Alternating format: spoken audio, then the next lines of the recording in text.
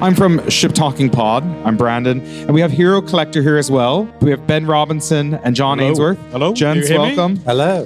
Thanks for joining us.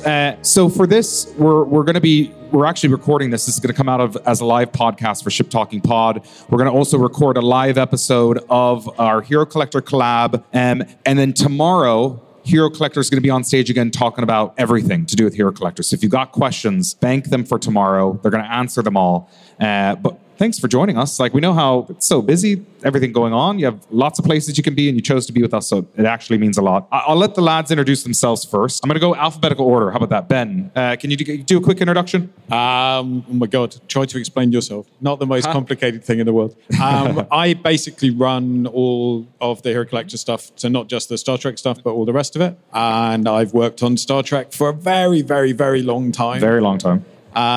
Used to work on the Fact Files. Fact Files. Who had Fact Files? Yeah. Yeah. Sorry about that. You also got sheds. Then we did DVD collections. And obviously the ships have been running nearly 10 years now. I can't believe it. I was in the Star Trek Las Vegas convention. I think you were there by yourself. There was this little... there were 4 or 5 of us. There were 4 or 5 of you selling the Enterprise D first model. And I was like, wait, I can subscribe and get starships every single month? What? And then my wardrobe and my closets weren't too happy because I no longer had space for clothes and I had nowhere to display the ships. But it's an amazing journey that Hero Collector's been on. How many ships now?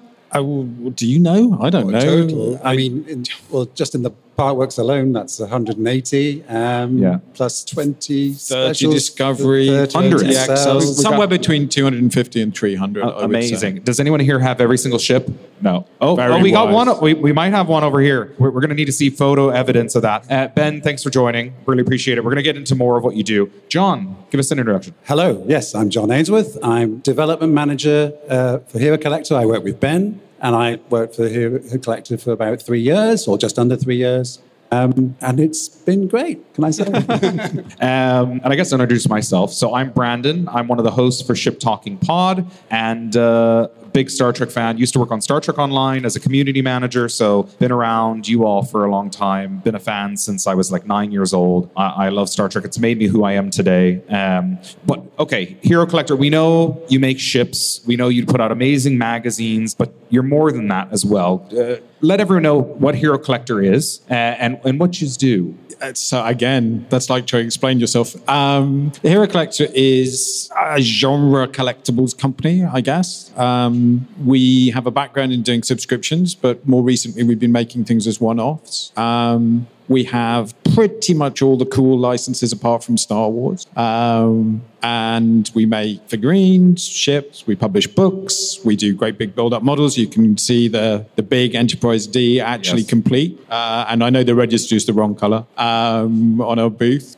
We've been doing stuff like pin badges, advent calendars. I think the way we look at it is we're all fans ourselves, and we just want to make cool stuff that will make people happy. Makes me happy. We are not very cynical, I would say. Yeah, it's been great to work with you all. And I know you've got a great team here. Most of them are at the booth, but I think I see one other Hero Collectorian or collector. So our very, very sociable Melissa, who looks after our social stuff, back is there here at the back. And I guess for Ship Talking Pod, do we have any listeners in the audience? Got a couple. All right. So Ship Talking Pod, we're all about ships. I've always been a fan of vehicle design, and my best friend Robbie, who is right here in the audience, him and I started during the pandemic. We're like, we need to do something. And we're like, let's do a podcast. And we started about ships. We've had Rick Sternbach on, Probert, all the big names, Doug Drexler. We've had actors on, Robert Duncan McNeil. Anyone who's played a part in ships or ship development. We have model makers, VFX artists.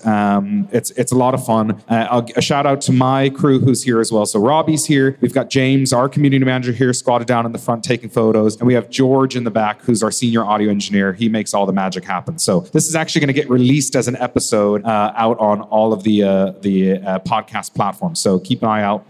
Now, our show that we do together is called Ships of the Trek Universe. It's our collab podcast with Hero Collector. And when we say Ships of the Trek Universe, it's a specific collection. So Ben, what does that mean? Because I know you put out different collections, but specifically for this collection, what does that entail? Specifically, it's anything post-Discovery Season 2, with some possible exceptions. So Lower Decks, we felt was a bit too different. Okay. Right. Yeah. So it's live action shows after Discovery Season 2. I mean, I think one of the things we all struggle with as Star Trek historians, experts, whatever, is what to call the eras now, because it is all Star Trek, but at the same time, there's a definite difference. And CBS have sort of started using the term Star Trek universe to refer to the modern shows. The modern shows, right. So what we wanted was a name that, made sense to cover everything new. So we've got Picard, we've got Discovery, upcoming shows like Strange New Worlds. Yep. Prodigy? Would Prodigy fall in? I am not in a position to talk about Prodigy. Sorry, that was off the cuff. I didn't even ask that beforehand. I was just curious. All right. Now we know Hero Collector makes amazing models. If you haven't seen it, we'll talk about the booth in a little bit. Head over there, check it out. But John, as development manager, can you walk us through the process of how these models come to be? Because you get assets sometimes, right, from the art team, and sometimes you don't. Yes, there's two starting points. There's basically mainly for ships from late Voyager onwards, we probably have access to the original production 3D files. I know that sometimes, like we talked about, that you get these ships in batches, sometimes before the show comes out, right? So for like season 3 of Discovery, all the 32nd century ships, you actually got them before you actually saw them on screen. So you probably didn't even know what the heck was going on with some of these designs. That is 100% right. We're opening them up and going, oh, okay. And this is called Voyager J. That's interesting. So yeah, we tend to... these days, we tend to get a kind of a big dump of the VFX files, normally at the beginning of the season. But they're still tweaking them. I mean, one of the things we would love to do is put a model out as soon as you see it on screen. But the truth is, like John says, it takes us a year. And, I'm asking about Discovery Season 4, and they're like, we're still tweaking the models. He just wants to see the ships. Yeah. There is that. But I mean, to give you an example, when we did Discovery the first time around, our model had slightly different colors to what ended up on screen. And that's not because we got it wrong. It's because 2 weeks before it aired, it had violet glow. And we also see sometimes they tweak from season to season, like the Cerritos, right? We'll discover it. I mean, even between seasons 1 and 2, the discovery is different. I mean, sometimes it's just like the position of the windows or something like that. But yeah, the Cerritos, I mean, there's a good story there that they made friends with Mike Okuda between them working on the first season and the second season, and Mike came in and did a master systems display for them. And while he was doing it, he's like, you don't have any RCS thrusters on this ship. We noticed. Okay, so they do now. They do now have RCS thrusters on the Cerritos.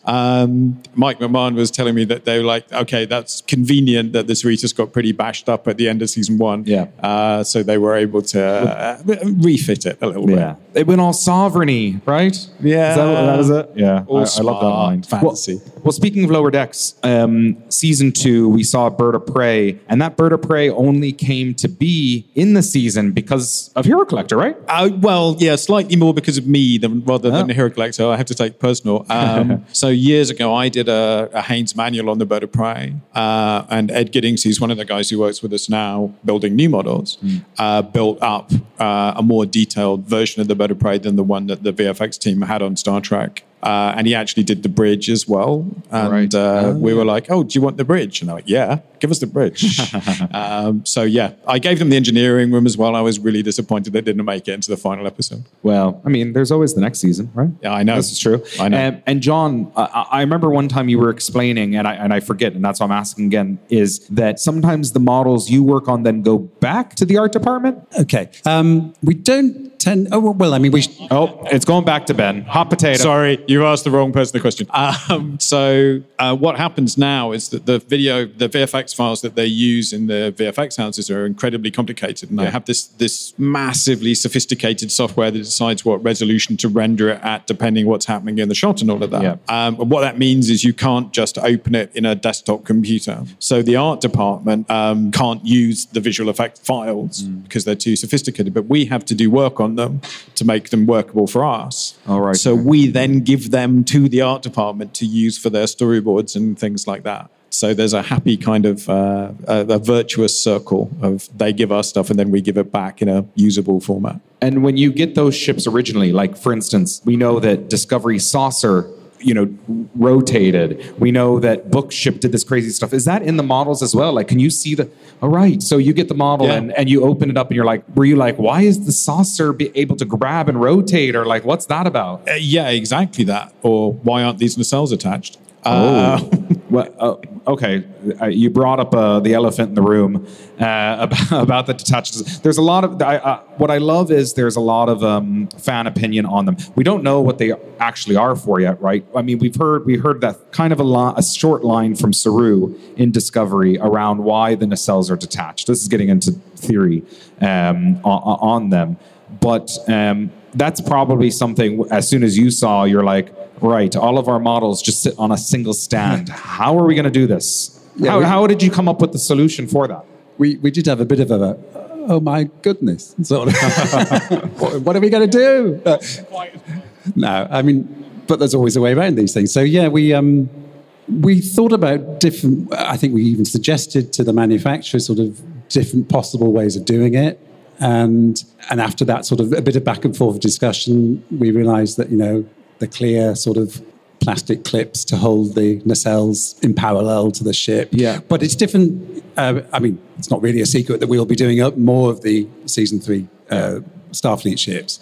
But each one obviously is very different in design. So there's a different solution to each one in terms of how you hold the separate parts. I suppose the only thing I've kept reminding the manufacturers, the plastic clear bit should be as minimal as possible. Right, okay. And there's been some I've actually sent back, said, no, that's covering up too much of it. Find a way of covering less of the ship. Basically. So do you leave it to them to decide like how best to get it displayed, and then they send you mock-ups? Are these physical mock-ups? Are these renders of what it would look like? They send us back a 3D render of what they will use, and that includes the stand. Okay. And so I can see how the stand will fit the ship. For the most part, I let them suggest the initial solution. Okay. But sometimes they say, no, I think we can do that better, but mostly they're quite ingenious really sometimes. And, which I am grateful for. So yeah. It's an interesting problem to have, and as a development manager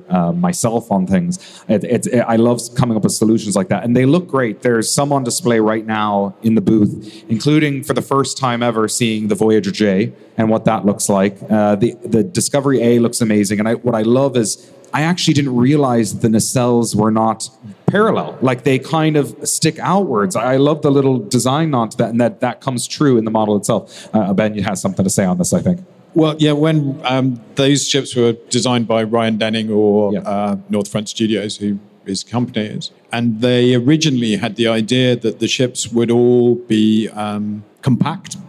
So, and then you'd see the nacelles, and not just the nacelles, but the saucer section and the engineering hull separate. So if you look at them, particularly the Voyager, Ryan designed it so it would all slide together. So it doesn't actually ever, we've never seen it do it on screen. Yet. But the concept was that it would have a kind of compact mode when it was all pulled in tight. I want to get him on the podcast again and ask him about Voyager J when we get to it, and the built-in bottle opener on the back side of it.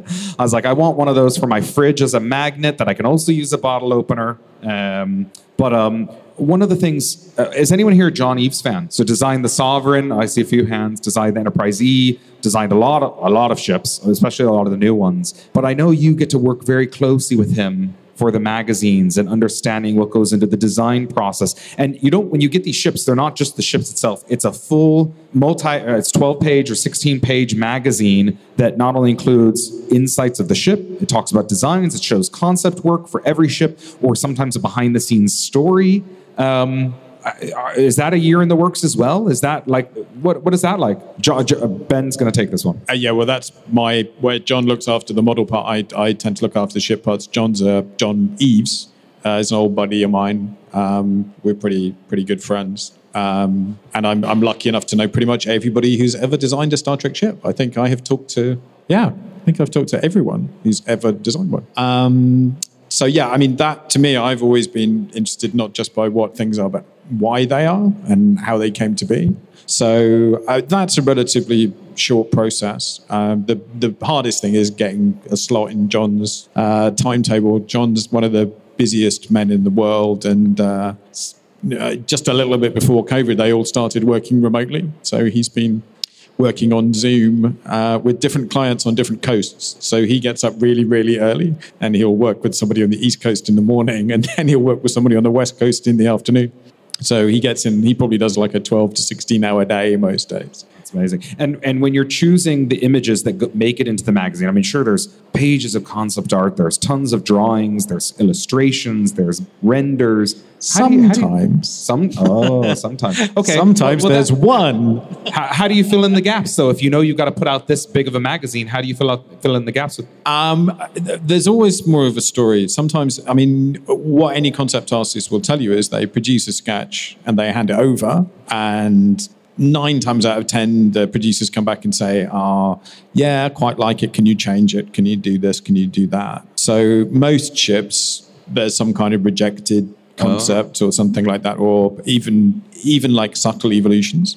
So like on the Voyager J, the first one is just kind of purely white. And then they were like, it doesn't look enough like Voyager. Can we, you make it more like the Voyager blue kind of color? Yeah. And then it was like, now we want to see pennants on it, all that kind of thing. And then in the meantime, Ryan was kind of fiddling around with it and like looking at, I think maybe the windows could be a little different, or, so he gets a chance to refine it as he's doing that. But there are other things. When we're doing one right now, there was one sketch, it got approved. Right. So that's what you have to, well, yeah, you get creative. One of the things I love about the models is that, we don't always get to see the ships in their full glory up on screen, right? Maybe it's just a pass by or just a quick shot of it. But with the models, you actually get to see the detail. I didn't realize, like looking at the model in the window over there of the Discovery A, it's not Aztec paneling. It's this new type of paneling that goes around the saucer that's not present in the original before the refit. Absolutely incredible to see that kind of detail on the models. We didn't see it. We can't see it in the show really because we don't get enough beauty passes. More beauty passes are needed. But what's great is when you put out those models, we get to see them in their full glory. Yeah, I mean, you definitely don't see all the detail on the show that is in there. John probably could talk a little bit more about the Disco A on that. But I'll just give you one story. So way back when, in the early days of the ship's collection, we did Freighter from the ECS Fortunate from Enterprise. Oh, yes, yeah. And I hadn't even realized till we got there, but there are like little labels on each of the cargo pods and nobody had ever really seen them before. And they were like, oh my God, this is, and you're talking about like, 3-point type or something like that, that we were able to replicate exactly. And you'd never see it on the show, unless you've watched it on like an IMAX screen or something. What I also love is that we get to see ships that never made it to screen, like Andrew Probert's original concept for Voyager. Like that's got the underswung nacelles and it looks completely different. So John, when you're working on some of these ships that haven't been seen on screen, is the process different for concepts? I'm not sure it's any really different. I mean, you just go off the reference material that you have, which could be quite, for something like, the Voyager one, there probably are quite a lot of sketches that, can be used as reference. I also thought, actually, just based on what you're saying, we've done at least one model that was a ship that we only ever saw on screen as a crashed ship, which was the medical ship from Discovery, which I think we have subsequently seen intact, but after our model. Oh, it was reused in Picard, was it? No, not that ship. It's reused in Discovery, so it miraculously survives to the 31st century. Sorry, yes. It crashes during the burn. Right. Oh, yes, okay. It's up on the screen during it, right? When you saw it, it's the ship that's crashed when they go and they meet Tig Notaro's character for the first time. Okay. And that ship was fully designed, but then you never saw it in its undamaged state in the show until the third season, when they're like, oh, well, we've got this ship. And when they wanted to show all the ships being destroyed in the burn, they used that one. Oh, John's got... It was in orbit around that planet where they were imprisoned. There was a load of ships in orbit. Yes. It was one of the main ships in there, which I think it also ends up crashing as well. But, yeah. Well, as you can tell, we love ships. That's why we do the podcast. And it's really exciting not only to talk to you about Hero Collector models that are coming out, but also talk about these designs. Like, I think Robbie and my first episode was with Rick Sternbach, and one of the cool things we learned, had no idea. Everyone know the Prometheus, right? The one that can split into 3 pieces. It actually can split into 5, but there wasn't enough production budget to actually have 5 full pieces. And it's been really fun talking to these artists who designed them or made them to give us these little peeks at what they could do that we didn't just see on screen. Rob Bonchoon, who, of course, amazing VFXer in Voyager and beyond, has a lot of these models, and he puts out artwork nowadays. So it's just so cool to see how much, outside of Trek itself, we get to see these ships. And I love the artists out there that take the Hero Collector ships and just actually make art with them. They actually, they might use a green screen, but they create these amazing scenes. The lighting on them is amazing. It's been really cool to see like the fan spotlights that are done on them. The greatest disappointment to me is that there's in The Way of the Warrior, when the Klingons come to attack Deep Space Nine, they used a load of Hallmark Christmas tree ornaments for background ships, and we were too late because I'm very good friends with a lot of the VFX guys. They're like, we would have shot with this. Absolutely would have shot with it. Well, thanks both for that. We're going to move now into our actual live podcast recording. So this is the first time actually we've been in person together. Well, I haven't seen you since 2015 in person. First time seeing John. We're normally on Zoom every couple of weeks recording a podcast. We're going to do it live in front of you. And there'll be a little bit of audience participation. I'm just going to have you cheer. So get ready to cheer when I say give a shout. Do we have a second mic, or do we have a fixed mic for John by chance that he can use? Yeah, if we for this part. Is that feeding in, George, to your audio as well? Good to go. All right. Cool. So in just a few moments, I'm going to ask you all to give a big cheer. We'll point the mic and we'll see if we can hear. What? Uh-oh. We're making sure the mic's working. There we go. He is unmuted. We're so used to the Zoom mute button now, right? Is it working? Hello. Yeah, there he is. All right. Let's do this. Hello and welcome to a very special episode of Ships of the Trek Universe, being recorded live from the Voyager stage here at Destination Star Trek London today, which is Friday, the 12th of November, 2021. And we've got a whole audience in front of us. Can we get you guys to say hello to everyone? Give us a big cheer.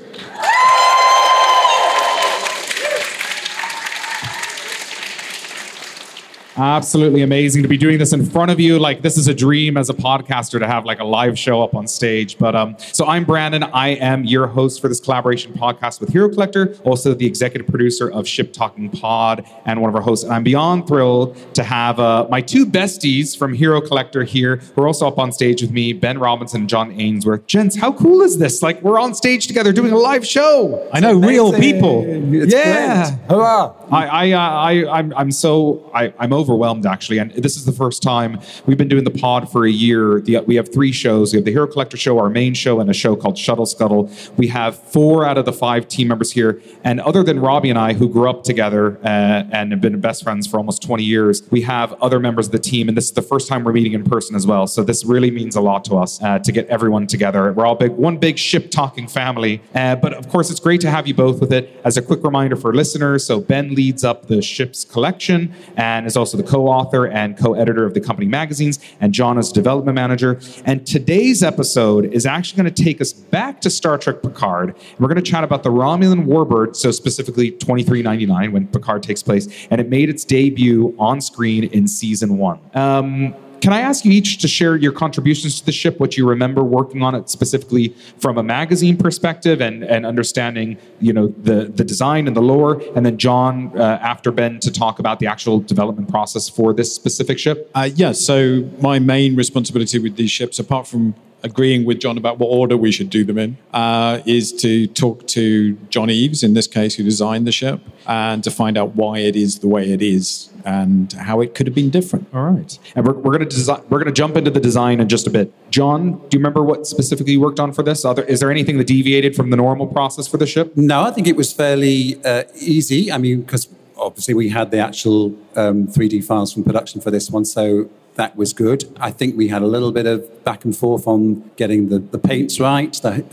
There's the sort of red colouring on the wings of the bird. And, you want to get that right so it's not too red and it's not too not red. Yeah. And it's one of those rare Star Trek ships that is wider than it is long. Yeah, and very thin. It's very thin. Yes, I wish we could put a photo up to show you. You can see it over at the booth. This is issue number 10 for the ships of the Trek Universe collection.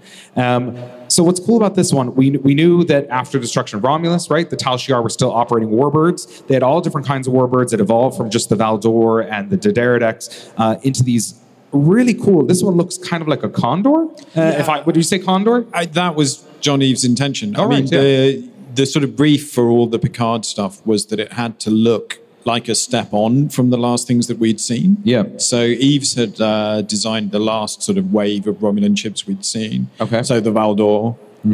And initially they said to him, can we have something that is quite, let's start from the Valdor and do something along those lines. So his first design, I think, was for a kind of double-hulled version of the Valdor. So it had like space between the neck and it had two heads. Interesting. But he never really felt that it didn't look sufficiently Romulan to him. And I think he also felt that it was just a bit too much like the Valdor.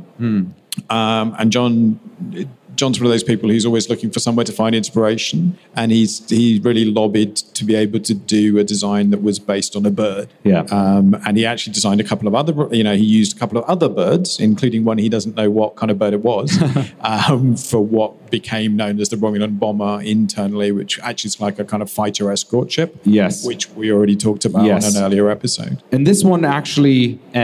The design for this one kind of evolved. So if you remember at the season 1 finale, we learned that Admiral O was part of, the Romulans. It was double agent in Starfleet, and her flagship, which we talked about a couple episodes back, this was actually one of the original concepts for maybe what the flagship could be. We have to wind back a bit. Wind right. George, insert rewind animation sounds. So when they were first conceiving Picard, it was the Romulans rather than the synths who attacked Utopia Planitia. Do you know this?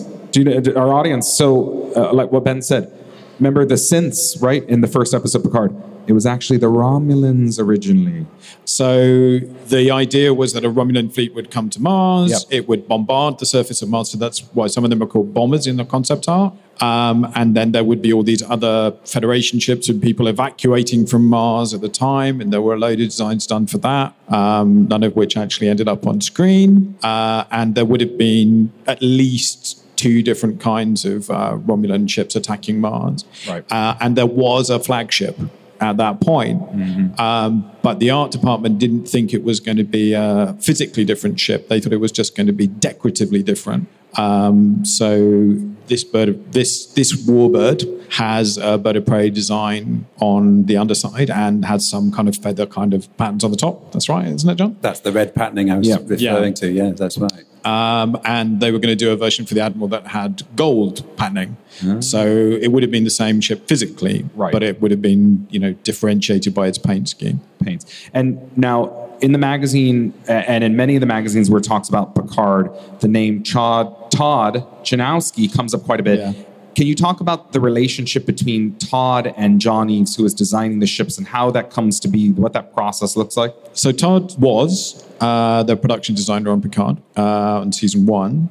It's now someone called Dave Blass, who's also an extremely nice man. They're both very, very nice men, actually. And Todd would be given a kind of broad outline of what was going to happen. He wouldn't necessarily get a script. So, they don't want to wait for the art department to have that script before they start work.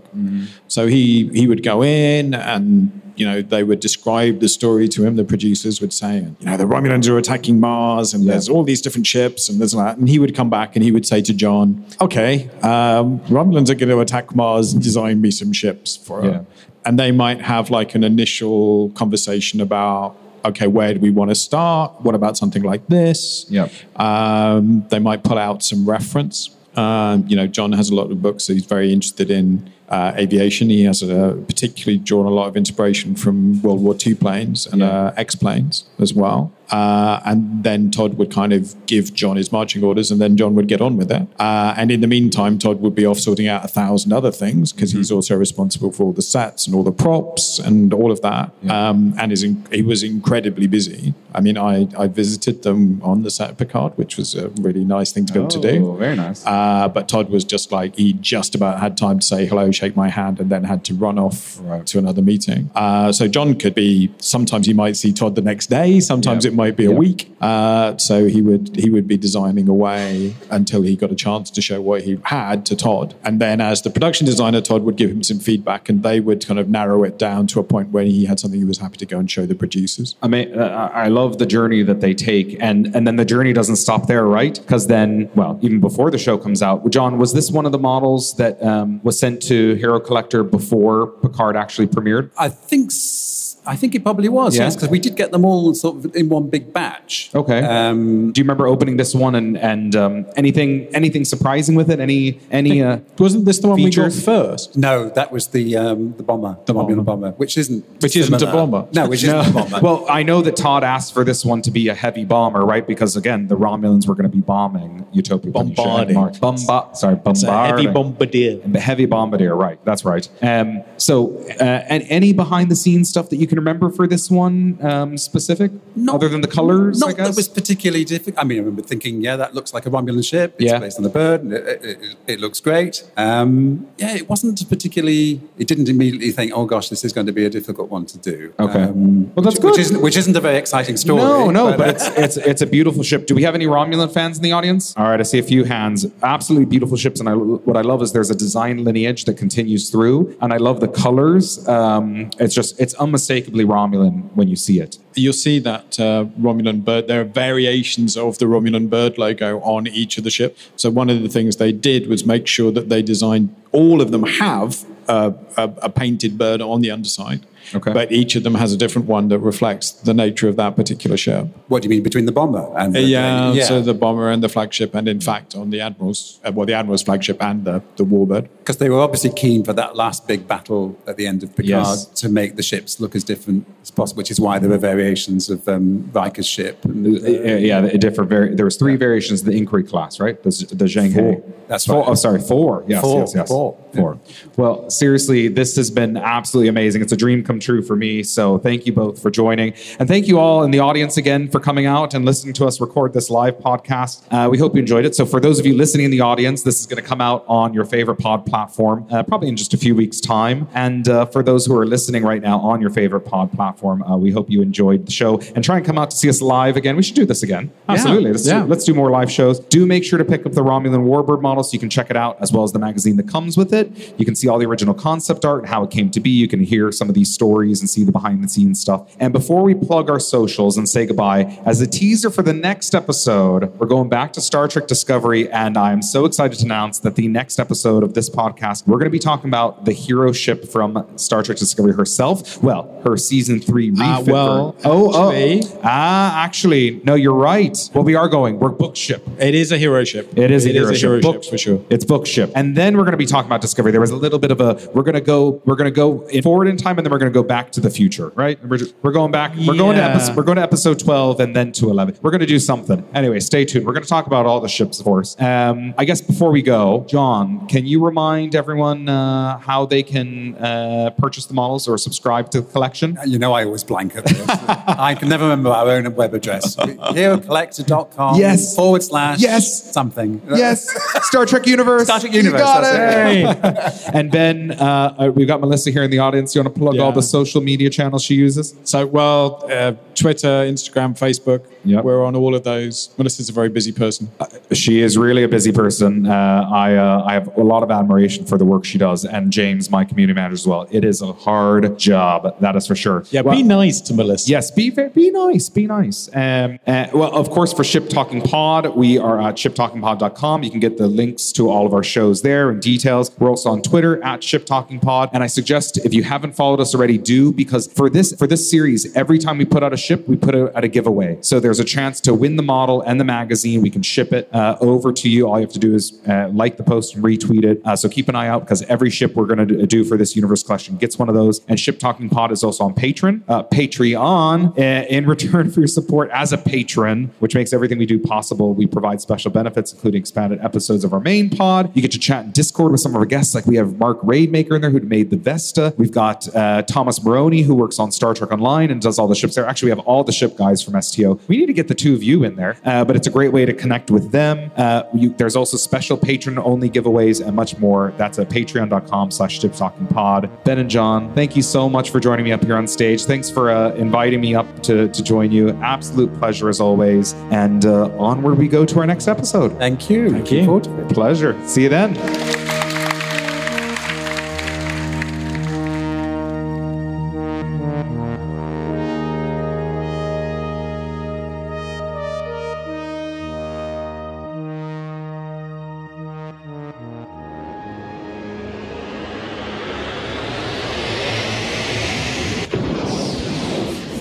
So you've got Daj, you got Soji, you got Lal.